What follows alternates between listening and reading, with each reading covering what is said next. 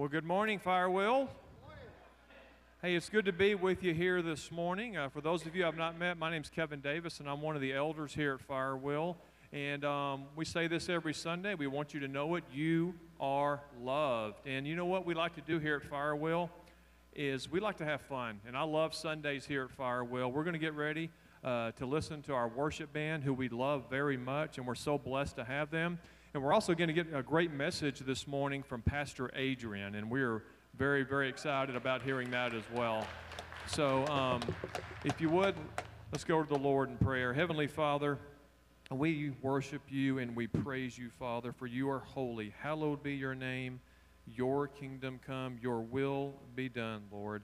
Father, we thank you that we have the opportunity to gather here together in person. We thank you, Father, for the cross, for the blood of Jesus. And I pray, Lord, that this service today, that the music, the message, our interaction with one another would glorify you and you alone, Lord, for you are worthy. And I pray this in the name of Jesus Christ, our Lord and Savior. Amen. Thank you, Kevin. Good morning, everyone. Everybody please rise and join us to praise the Lord this morning.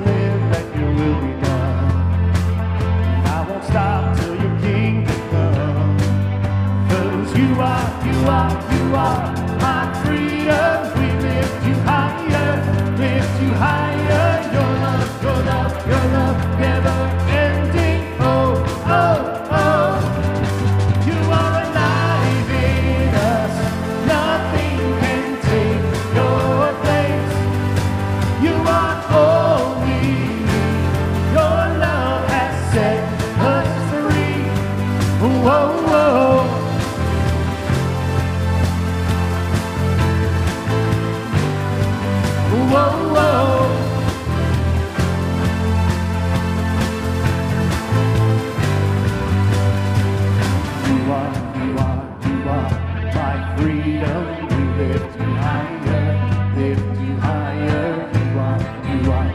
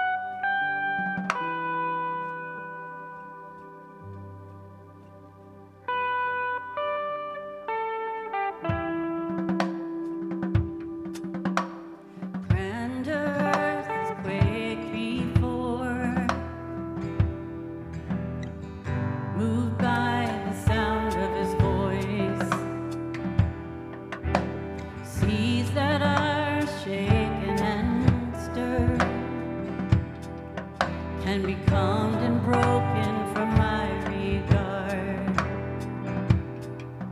Through it all,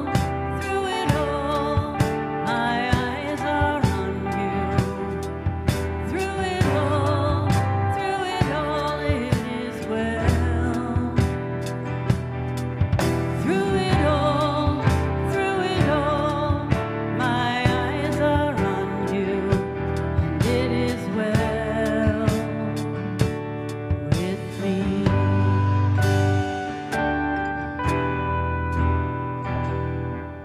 Far be it from me to not believe, even when my eyes can't see. And this mountain that's in front of me will be thrown into the midst of the sea. Through it all, my eyes are on you. Through it all, it is well. Through it all, my eyes are on you, and it is well. It is well. So let go, my soul, and trust in Him. The waves and winds still know His name. So let go, my soul, and trust in Him. The waves and winds still know His name.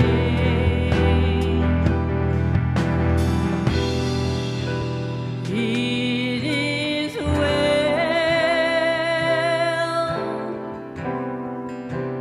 with my soul.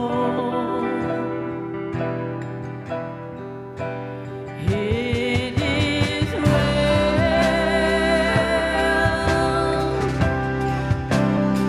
with my soul. It is well,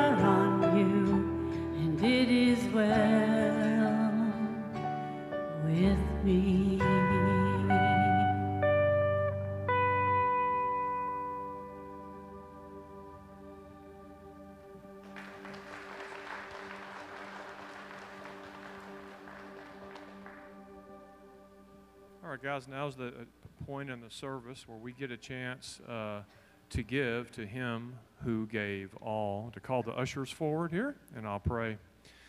Heavenly Father, we do worship you, Father, and we thank you, Lord. We are so grateful, Lord, for you are so good to us. We thank you for Jesus, for his broken body. We thank you for the blood shed on the cross. We thank you for eternity. We thank you for heaven. We thank you, Father, that there is no one who can ever separate us from your love.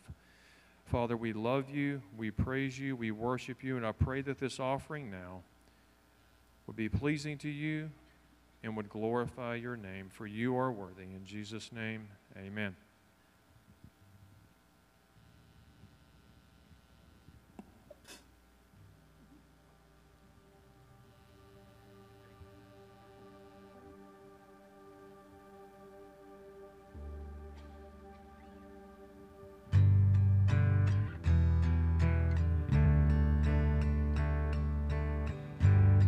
Please rise again.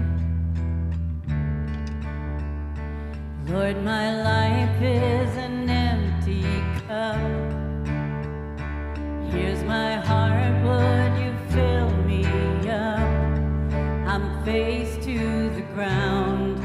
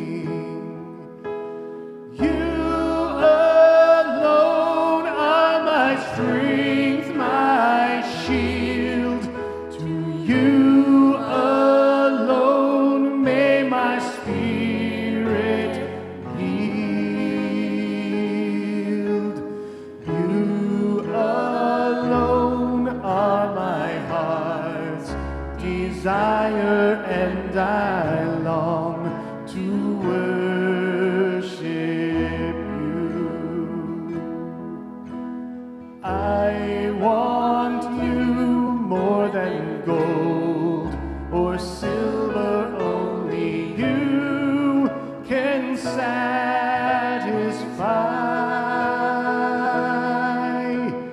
You alone are the real joy giver and the apple of my eye.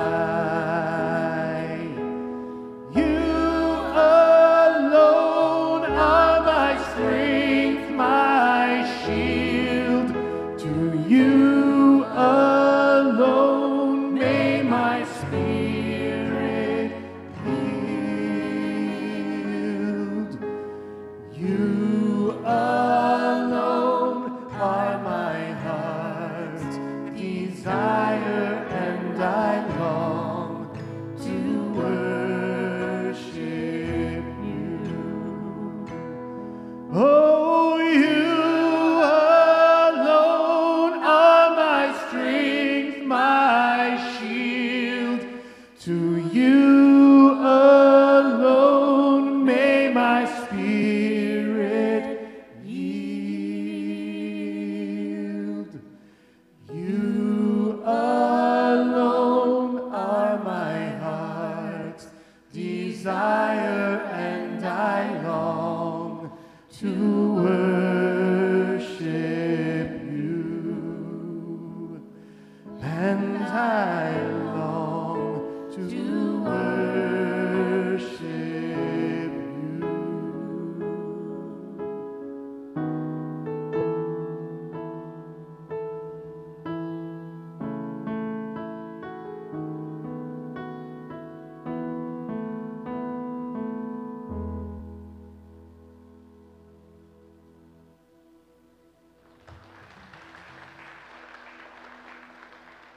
At Firewall Bible Fellowship, we are all about sound Bible teaching, intentional discipleship, and loving community, even in our children's ministry.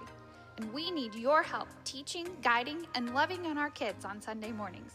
If you want to be a part of sharing the love of Jesus with the next generation, contact Barbara at firewheelfellowship.com or talk to Cassie Glover in the children's building, and they will get you plugged in. Have you been to one of our newcomers' luncheons yet? If not, we would love to see you there August 22nd, immediately following the service. Whether you've been here a week or a year, this is the perfect time to find out more about who we are at Firewheel and how to get connected. This fall, beginning September 1st, we will have our Foundations class on Wednesday nights at 7 p.m. This class is an in-depth, book-by-book study of the Bible, developed to give you the tools to strengthen your own study of the Scriptures and the ability to better share God's Word with others. For more information on anything going on around Firewheel, go online to firewheelfellowship.com, or you can always check us out on social media. All right, well, good morning, Firewheel family. How's everybody doing out there today? Everybody good? It's good to see all of your smiling faces, and those of you who are joining us online. If I've not had the pleasure to meet you yet, my name is Pastor Adrian Pino, and I get the opportunity here at Firewheel to lead our Sunday morning gathering that it takes place in the Great Room. Where are my Great Room folks at?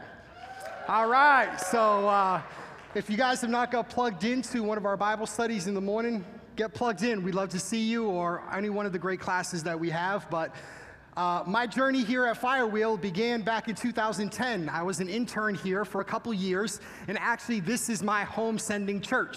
I'm actually licensed and ordained here, and then God called us to an Exodus period for 7 years to go ahead and pastor in New Jersey, which we had a great time doing that. And then God called us back, my wife and I, to pursue our doctoral degrees. And so now we're back and right back at home. And so I love being here, and I love this place. And so it's good to be here. Now, Pastor Chris is on a much-needed vacation, soaking up a lot of sun, and if you follow him on social media, you know that he's been doing a whole lot of surfing, something that I feel like I could probably never do, but good for him, and I'm happy that he's enjoying that. And so everybody needs a time away, and so I am grateful every time I get an opportunity to be here in the pulpit and recognize what a humbling responsibility it is and to be able to share God's word with you. So I'm excited about that today. So I want to go ahead and open us up with a word of prayer, and then I want to share something with you that I think is deeply kind of personal in this way. This passage I've been really reflecting on for about the last 2 months, and I hope that what I feel in my heart comes across to you today, and so we're going to ask God to help us with that. So let's pray. So Lord, we are here today, and we come with open hands. And Lord, we ask that you would meet us in this place. Meet us in our place of need, and I pray that we can drown out every distraction, that you would give us ears to hear and give us hearts to receive, that our hearts would be fertile soil for your word today, for your word does not return void. And so, Lord, I pray that you would take this humble vessel, broken vessel, and if you take but one word, Lord, and that it would go forth in power, that you may be glorified in this place. In Jesus' most precious and holy name we could pray. Amen. So the famous American poet, Carl Sandburg, once captured a statement that I believe really encapsulates the human experience, and he simply said this: "There is an eagle in me that wants to soar, and there is a hippopotamus in me that wants to wallow in the mud." How many eagles we got out there today? Anybody feel like an eagle today?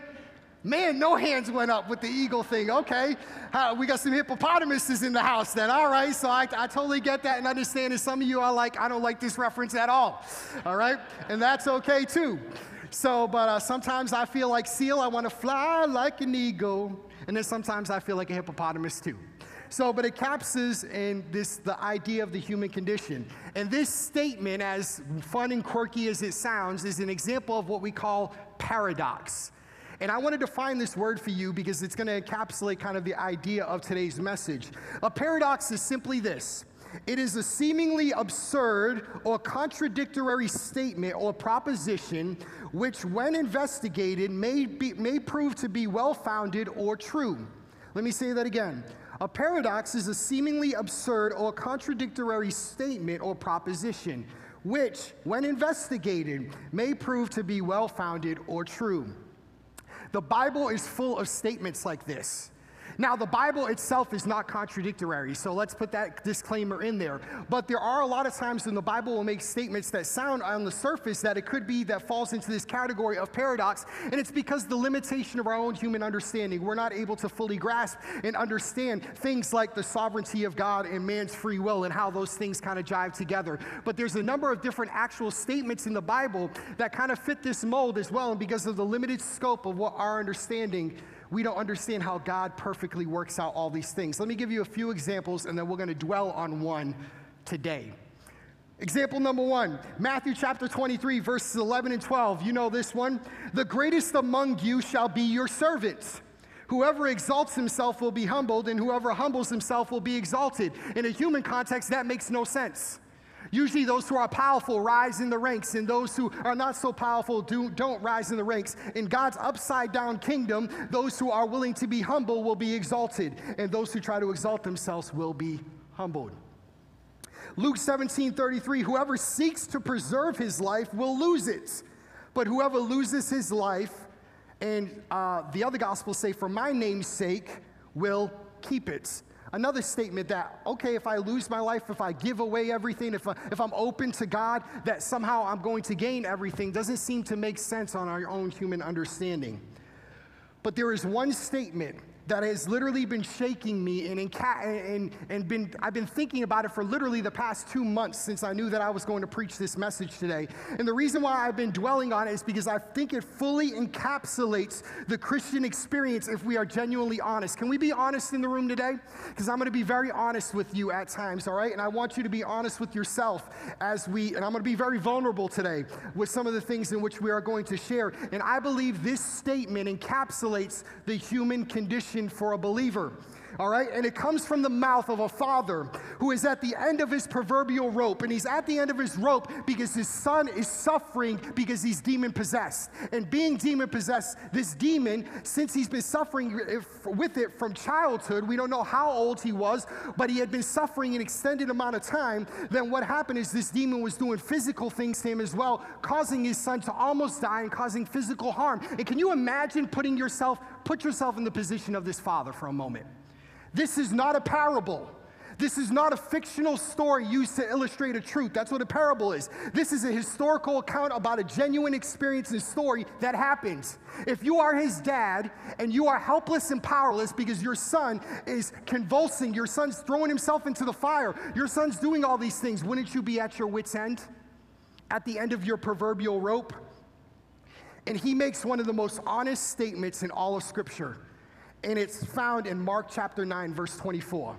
And it says this, immediately the father of the child cried out and said, I believe, help my unbelief. He's talking to Jesus, and he comes to Jesus completely broken, and he says, Lord, I believe, help my unbelief. It's both an affirmation, a statement of some level of belief, and both also at the same time, kind of a paradox. It's a statement of what I don't believe and how I'm wrestling with doubt and fear in the midst of all of it.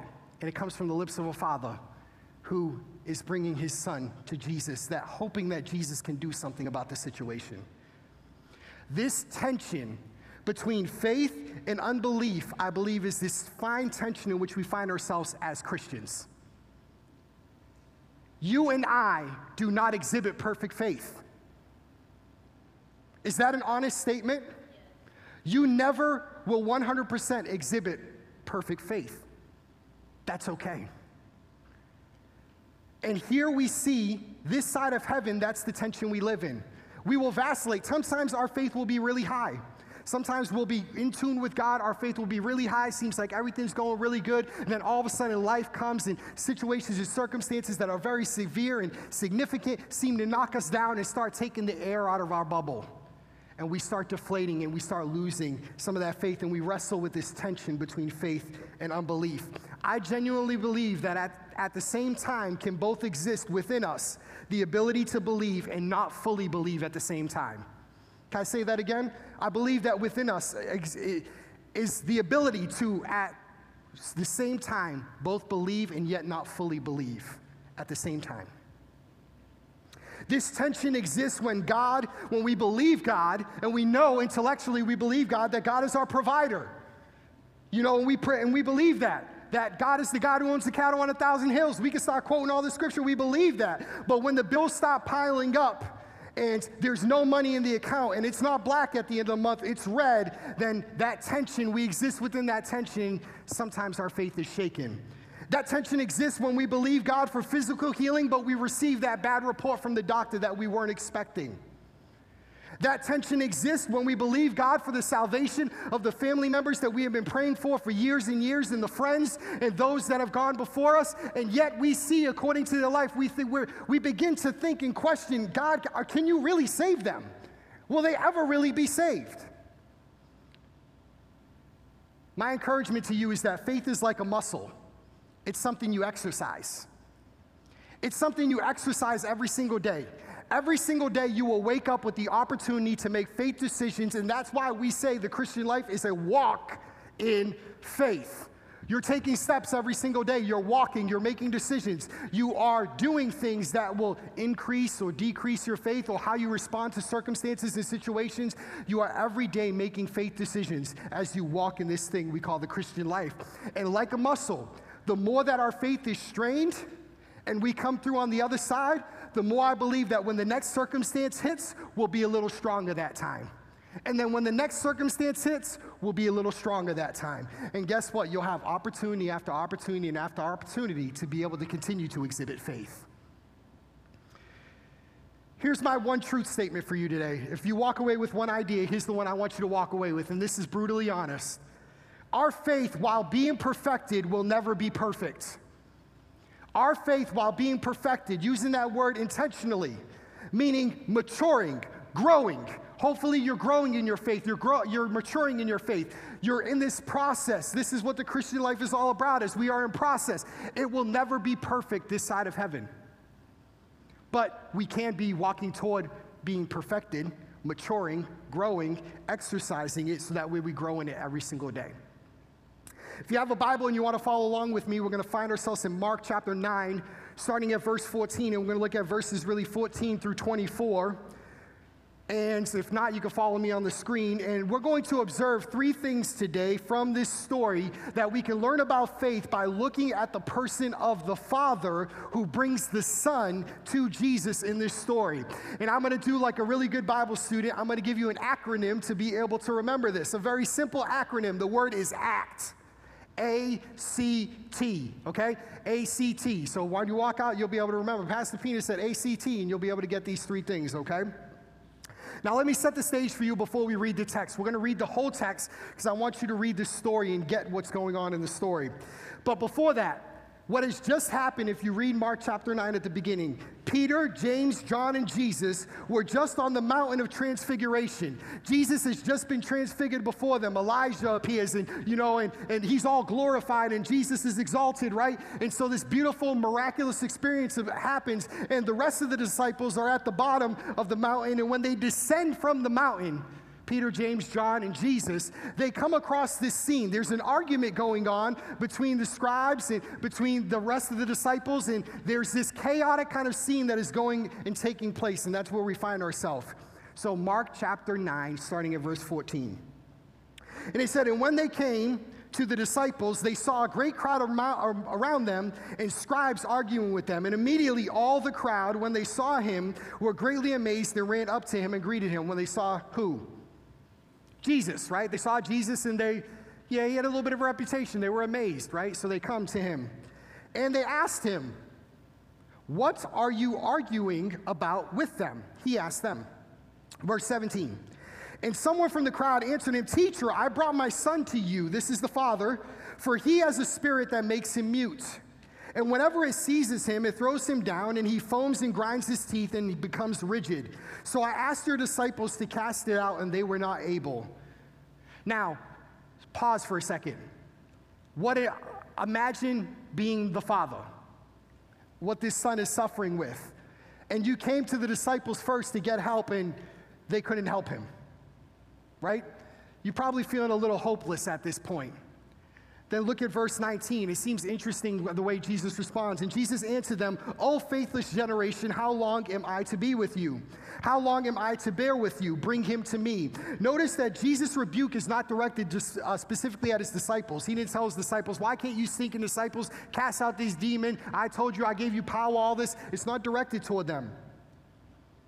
But it's directed toward the unbelief that is present. The unbelief of Israel that was present in this crowd. Verse 20, and they brought the boy to him, and when the spirit saw him, immediately it convulsed the boy, and he fell to the ground and rolled about, foaming at the mouth. And Jesus asked his father, how long has this been happening to him? And he said, from childhood. Verse 22, and it has often cast him into the fire and into the water to destroy him. But if you can do anything, have compassion on us and help us. And Jesus said to him, if you can, quoting back to his words to him, all things are possible for one who believes. Immediately the father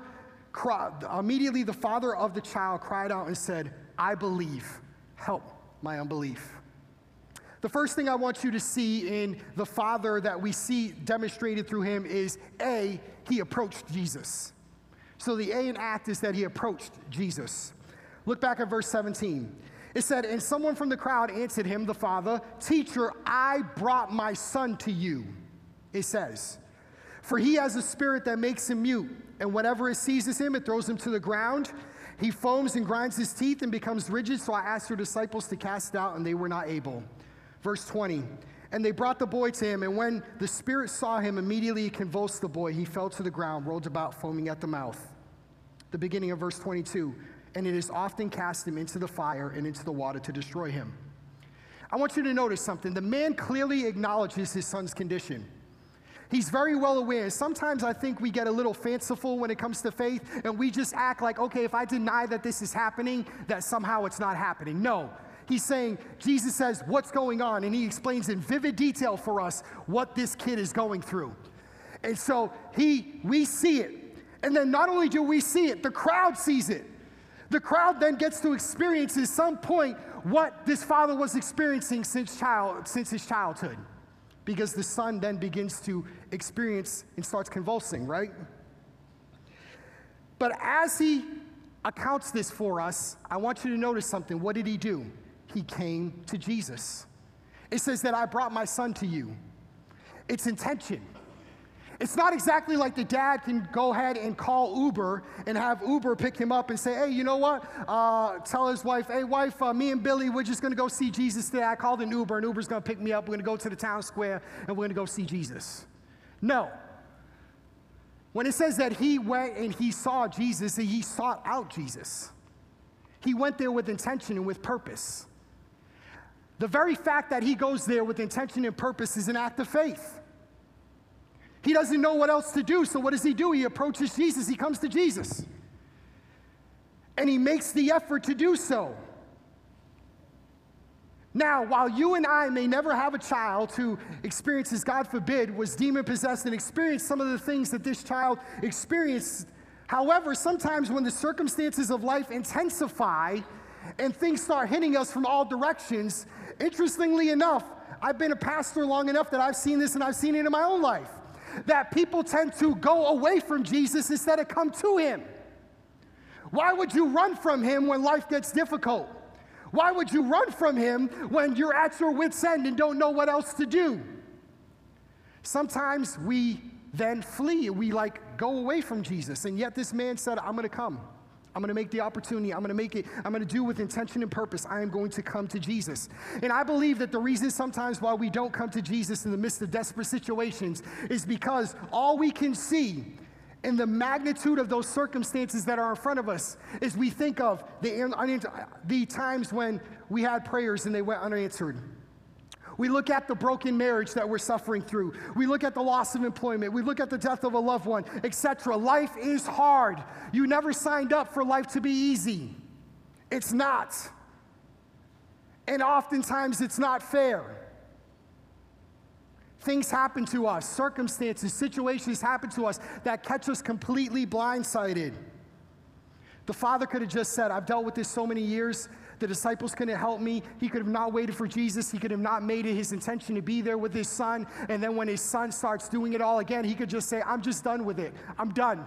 I can't deal with it anymore. I'm just giving up. I have no hope anymore. Yet he still came to Jesus. At the midst of his brokenness, he came to Jesus.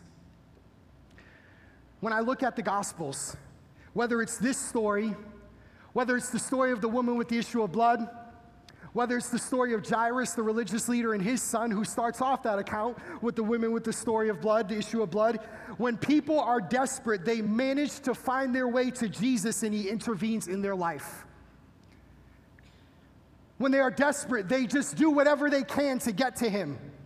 The woman said, if I could just touch him, something could happen. She was desperate. Here's the principle I want you to get from this, is that faith begins by approaching Jesus in complete dependence. Faith begins when we approach Jesus in complete dependence. The faith of this father began the moment he took that first step out of his house and said, I'm going to get my son to Jesus. That's when faith began for him. Faith begins for you and I. If you are here today and you have placed your faith and trust in Jesus Christ, faith began for you the day that you took a step toward Jesus. Whether it was through an invitation that somebody invited you to church and you got to hear the gospel, whether it was somebody who sat across from you and actually shared the gospel with you, whether it was through some circumstance, whatever it may be, there was a point when you had to say, I'm going to trust and take a step toward Jesus. And that's when your relationship with him began.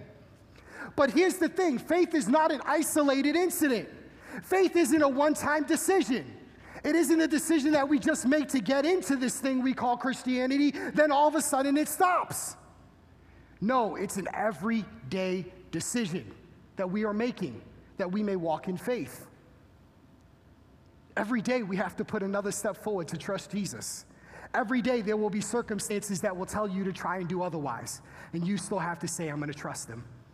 I'm going to approach him. I'm going to come to Jesus. Faith is trusting God, his will, his ways, and his character. and believing that he is genuinely who he says he is.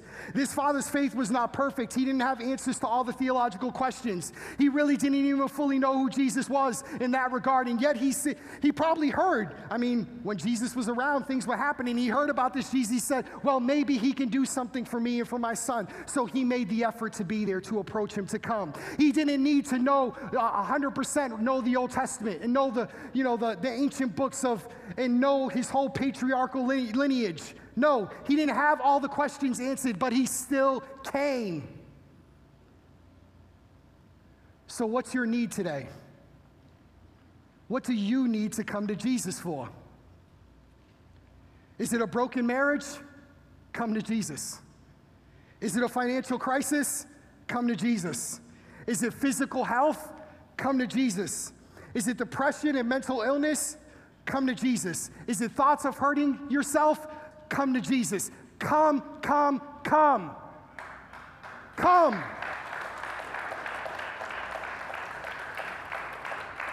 You're not expected to be perfect. Just come. That's the entrance point. Just come. The second thing I want you to see, the C in act. So A was for approach Jesus. The C is confess our weakness. Confess our weakness. Look at the end of verse 22. And listen to the Father's words. He says, but if you can do anything, have compassion on us and help us. I don't envision the Father just saying, you know, Jesus, it'd be really nice if you could do something for us, if you'd show a little compassion or whatever. I could imagine him on his knees pleading with him. If you have any compassion, if you could do something for us, help us, help us. I don't know what to do. Help me. Help me. I don't know what to do. And Jesus said to him, if you can, all things are possible for one who believes. And then I love, the Father doesn't hesitate. He says, he immediately cried out and said, I believe, but help my unbelief. He expresses hope in Jesus by saying, if you can't do anything, there's some glimmer of hope that he has, that Jesus can do something potentially. There's at least some inkling of hope, limited as it may be, but he appeals to the Lord's compassion. And he says, if you're compassionate, basically have mercy on me. Have grace on us. Extend your hand toward us, toward this situation and this circumstance. When I was thinking about this passage, what immediately came to mind when I was thinking about this reality of confessing our weakness is Paul makes this very clear in 2 Corinthians chapter 12, verses 9 and 10. In 2 Corinthians chapter 12, verses 9 and 10, this is Paul's vision. When Paul has a vision, he said, I saw a man go into the third heaven, right? He has this vision, but he's dealing with this thorn in the flesh, and we have no idea what it is. And Paul is entreating toward God, and he consistently asks him, God, get rid of this thing, get rid of this thing, get rid of this thing. And then listen to the response. Verse 9, but he said to me, my grace is sufficient for you. My power is made perfect in what? Weakness. Therefore, I will boast all the more gladly of my what? Weaknesses, so that the power of Christ may rest on me. For the sake of Christ, then, I am content with what? Insults, hardships, persecutions, and calamities. For when I am what? Weak, then I am strong. There's another oxymoronic statement. Seems like a paradox, that in weakness somehow we're strong, but it's because our strength is in him, not in our trusting of our own human ability and our own strength, right? So Paul's vision in his thorn in the flesh, and he's pleading with God, remove this thing, but Paul is keenly aware of his weakness. He says, you know, this is like a buffer to me, and this thing's hurting me, and he's confessing that reality, and yet God says, don't worry, in the midst of that, I got you. I got grace for you in the midst of that weakness. It never tells us that God removed it. That's hard to deal with, right? It never tells us that God removed it, but it did tell us that God gave grace and that God was present in the midst of it. And that's the problem, is sometimes in the midst of the intensity of a circumstance, we don't see God in that circumstance, so we question whether or not he's there. So a little bit of the faith that this father has shown, as weak as it may be, is shown by the fact that Jesus gives him this soft rebuke in verse 23. But he says, well, if I can, of course I can. To anyone who believes, then these things can happen. But when Jesus even hints at the possibility that it can happen, he immediately responds and says, I believe. Help my unbelief. It's faith mixed with a little doubt. It's imperfect faith, but it's still some level of faith. It's minuscule mustard seed kind of faith, right? And it doesn't have all the answers, and yet it's still something, and Jesus can work with that. Here's something I want you to see in relation to this, is that true faith is honest faith. True faith is honest faith. Now, when you walked into this place today, you likely probably had somebody ask you, well, how you doing? Hopefully they did. Welcome to Firewell. How you doing? How's it going today? And most of you had a prototypical response. You probably said something like, what? What did you say? I'm fine. What else did you say? I'm good. I'm okay. Whatever. It's kind of a polite way to basically say to people, if we're honest, because we're being brutally honest today. So basically a simple way of saying to people, I acknowledge the fact that you acknowledge me. I'm going to give you this quick answer so I can move on. I told you we were going to be honest, right? Don't act like you don't think like that. All right? So, but imagine if that question was asked to you and we were just brutally honest with each other. Imagine if somebody asked you, how you doing today? And you say, I'm not doing real good. I'm telling you, I had a rough week and my marriage is falling apart. Now, some people will run away scared, be like, well, I don't know what I got myself into. I end up in this conversation. Let me step a little bit this way. I'll pray for you, right? But the reality is that what relationship have you ever known to be healthy and good without being honest? Try being deceptive to your spouse and let me know how that works. You'll be calling me and saying, hey, Pastor Pino, we got some problems. Can we talk? But the funny thing is, sometimes we treat God just like that. Our whole world is falling apart.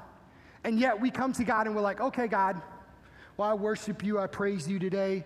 We have the whole facade on, we're acting, we're doing all the right things, we're saying the right things. We're saying the things that we think God wants to hear as if he's another human being and doesn't see right through you. If God truly is sovereign, all-powerful, all those things that we affirm as truths, then if God knows all things, why are you hiding from him? He knows it all. Why bother trying to keep it concealed from him and talk to him like you're talking to some other person to stop a conversation? That's not true faith. That's a facade, and that's a faith that's going to fall apart. God is a big boy. He's got his big boy pants on. He can take whatever you throw at him. He can take every doubt that you have. He can take every question that you have. He can take every fear, every concern that you have, and he can take it on the chin. He's a big boy. He's okay. He wants us to be honest with him.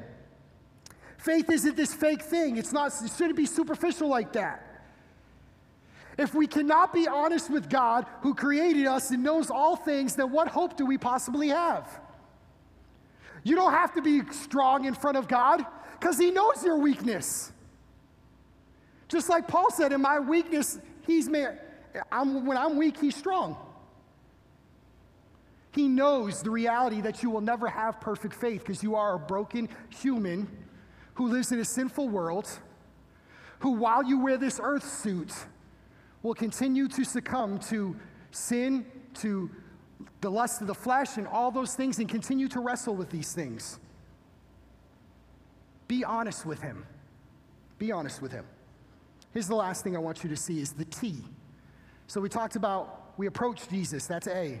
C, we confess our weakness, and T is the plead of the Father, and I'm going to say it like this. This is the prayer, transform my faith. Transform my faith. Look at the verse 24 again. Immediately the father of the child cried out and said, I believe, help my unbelief. Help my unbelief. This is a profession of both a faith, and it's also a confession of the lack of faith in which this man had. It's both ends. It's saying, I have enough faith to believe you can do something, but I don't have it all together, and it definitely isn't perfect, so help me where I don't believe, that I may have more faith, that I may believe even more. There's an openness. There's a posture of humility. There is a kind of, how can I say it? There's a humbling. There's a humility kind of nature in this statement of what he's saying. So here's a principle for you. We can always ask Jesus for the faith in which we lack. We can always ask Jesus for the faith in which we lack. He is the supply. Faith comes from God. It is in Him that we can believe. It is in Him because of His strength, His grace, not our strength, not our own will, that we can walk in obedience, that we can grow in faith, that we can walk this thing called the Christian life every day. We can ask Him for what we lack in that He would give us more. Why would God not want to give you more faith? The ability to trust Him more. How many of you today could use some more faith? Right? Every hand should go up in this place. If not, I don't know, you more holy than I am. We all could use a little more faith. So I wanted to illustrate this for you, and then we're going to summarize and close. We're almost done here, but I was thinking about how do I want to illustrate this, and I can't, this thought dropped into my mind with this illustration, and hopefully you can see this, okay? So on Sunday morning, when you come, I want you to picture this cup as if this is you. This is your life, okay? So this is you. You're this cup. Sunday morning, you come, you hear a message, you sing some worship songs, you meet with your Bible study group. You're feeling all filled up when you leave on Sunday morning. So we're going to fill this cup, right? So you're feeling filled up. You're feeling good. You're feeling ready to go. You got some faith that's working in you right now. So you're just ready to attack hell with a water pistol, right? You're just ready to go. Now, Monday morning comes around. Monday morning comes around, you go to your job, your boss says, I need to meet with you. So you sit down, you meet with your boss says, hey, the company's not doing so well right now, we've had to make some cutbacks, and I'm going to have to let you go. All of a sudden, that face starts leaking a little bit. So then, the next day, you get a call from your doctor, and your doctor says, you know what? That blood work that we came back, we need to have a discussion about that blood work. I saw some things that I didn't like. It starts leaking a little bit more. All of a sudden, you start questioning, right? Then, you realize later that week, you get into a really bad fight with your spouse, and your marriage is on the rocks, and you're going through some tough times in your marriage, and so it just leaks out a little bit more. You start questioning everything. You're like, oh, God, where are you in the midst of all this? What's going on? It's just not working. You know, all these things aren't working. Then all of a sudden, you look in your cup, and your cup's empty. You're questioning God, and you're saying, God, I don't know where you're at, because all these difficulties and circumstances are happening in my life. And so you come again next Sunday. Next Sunday, you get filled up a little bit more, right? You still got a few holes, but you got enough that maybe gets you through a couple days, and you fill up a little bit more. You're trying to walk in faith. You're trying to make those right decisions, but then all of a sudden, your car breaks down. And when your car breaks down, you have no money to fix it, so you start springing a leak on the side. You don't know what's going to happen. And all those things start coming into focus even more so again. And then you start questioning again, and you go through this vicious cycle of belief and unbelief until your cup is again empty. I don't tell you that to discourage you. I tell you that because that's the very common human condition. That's the frailty of the nature of our faith. But here's the beautiful thing. We don't serve a faithless God. He's faithful when we're not. He's faithful to you. He's faithful to me. Even when I'm not always expressing faith in Him in a way in which I should. But you know what I don't let this do? I don't let the circumstances of life, no matter how holy things may feel, no matter how things are leaking, whatever, I do not let the circumstances of life stop me from coming to Jesus. I still come. I say, God, I come with my imperfect faith. I come realizing that I know that the situation in life right now, my marriage is broken. I'm still coming. I'm coming and I'm believing by faith. Strengthen me. Help me where I don't have faith. Lord, I know that you are a provider. I know and I can trust in that word. I know I'm not seeing it right now. My bank account certainly doesn't reflect that, but I'm going to trust and believe. Give me more faith so I can believe. I confess my weakness. I believe, and I ask Him to transform my faith that I may have it more. And I come to the source that I may receive from Him the faith in which I need. We consistently go back to the source. You need to go back over and over and over and over and over again. And don't think yourself as being somehow insignificant by the fact that you have to keep coming. You are a dependent being. You were not created to be independent. The very breath that you have in your body today is a gift from God. You are made for Him. He created you in His image and His likeness. He made it possible that you could have life. He provides everything in which you need. He doesn't say that He'll provide our wants sometimes, but He does promise us our needs. So we come every day as dependent beings saying, God, I humble myself today. I realize that I am totally broken and that I am in utter need and dependent upon your grace and mercy every single day. That's what the Lord's Prayer is really all about when He says, pray, give us this day our daily bread. It's a daily thing. It's like, God, I'm daily dependent. Here I am again. I stretch out my hands in complete humble adoration, recognizing everything comes from you and you are the source. So Lord, may I receive from you today what I need because I do not have it in my own strength. And I realize that life is hard and these circumstances are hard, but I'm going to trust you in the midst of it, even with my imperfect faith. Help me, Lord. I believe, but help my unbelief.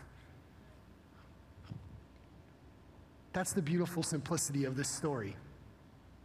Let me summarize this for you. So we talked about how this is a paradox. A paradox is a seemingly absurd or contradictory statement or proposition which, when investigated, may prove to be well-founded or true.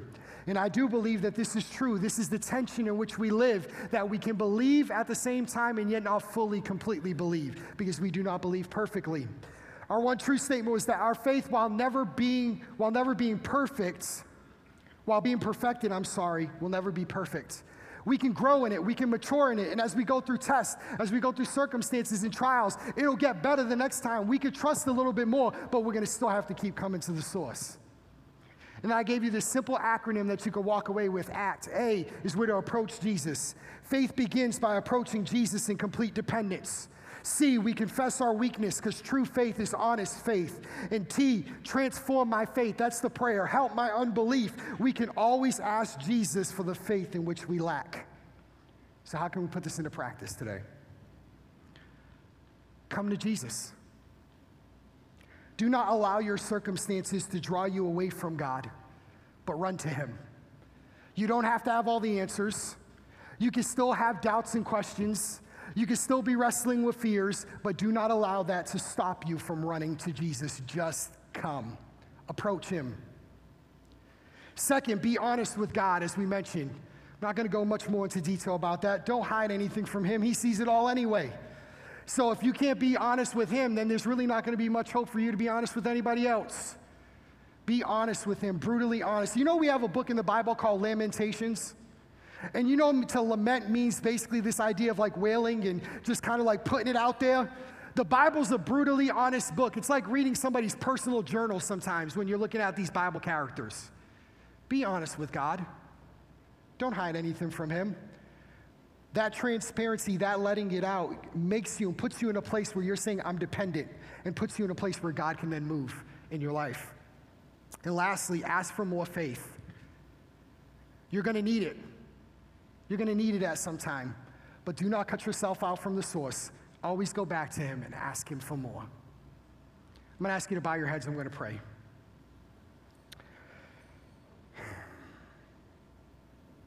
So, Lord, we do trust you as the source. We come to you as broken vessels, humbled by the reality of just this tension in which we live, where sometimes we're exercising great faith, and then other times we are walking in doubt, fear, anxiety, disbelief. The circumstances of life sometimes get the best of us, Lord, and those things get magnified, and we lose your voice in the midst of the noise. God, help us to see beyond. Help us to continue to come to you, no matter what the situation is that we are facing, that we would continue to approach you, even with the imperfect faith that we have, like this father had. Confess our weakness before you, because, Lord, we're so desperately in need, and that you would transform our faith.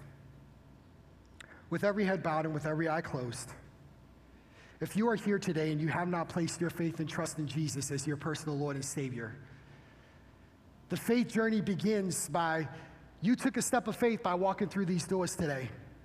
Maybe it was an invitation from a person who said, to invited you to church, or you found us through the website, whatever it may be, but you took a step of faith today to be in this place. And Jesus is inviting you today to come. To come. So I'm asking you to take another step if you're ready to do that today.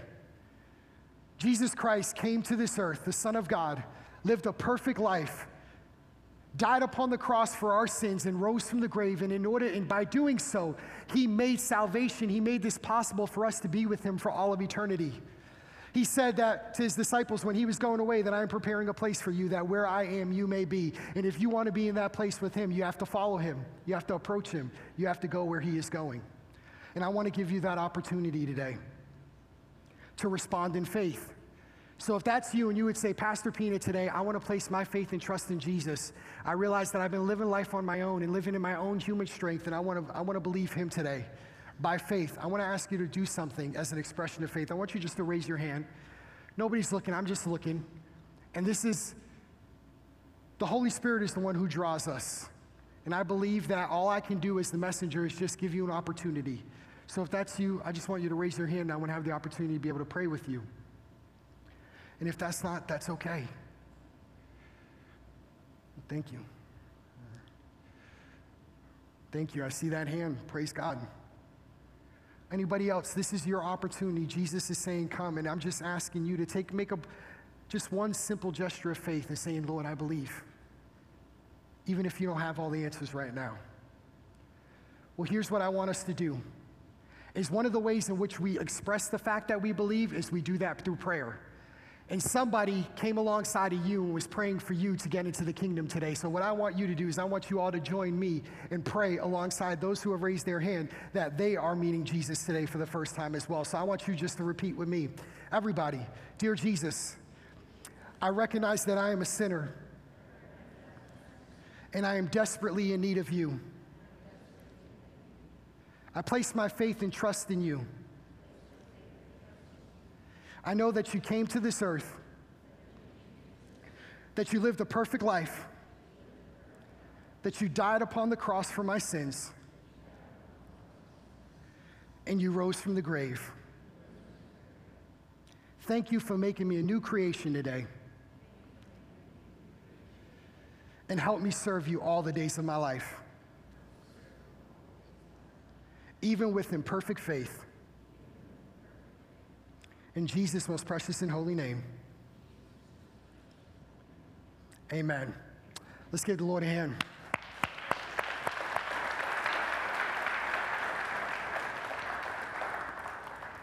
Those of you who responded in faith today, my encouragement to you is two things. Number one is tell somebody. Tell somebody. And then number two is get yourself planted in a good church where people can come alongside of you and be honest with you and walk this faith journey with you, because we're not meant to do it alone. And if Firewell's not your home, then we believe you found a good one here, or if not, get plugged into a good Bible-believing church where somebody can come alongside of you and disciple you and help you grow in this thing we call faith. We love you. We're going to turn it over to Pastor Chris to dismiss us. Good morning, Firewell family. Hi, guys. We are coming to you from Birch Aquarium, part of Scripps Institute of Oceanography in San Diego, world famous. Home to hundreds of animals, sea life, aquatic life, and we're having a great time in San Diego. What are some of your favorite things, Mom? Seeing my family. Seeing family, surf, surf, surf, and all of the local restaurants. We just want to thank you for the opportunity to get away as a family. It has been wonderful, and we cannot wait to be back with you come Sunday morning. Next Sunday, we will be back with you. But until then, it is time to go into the world in peace.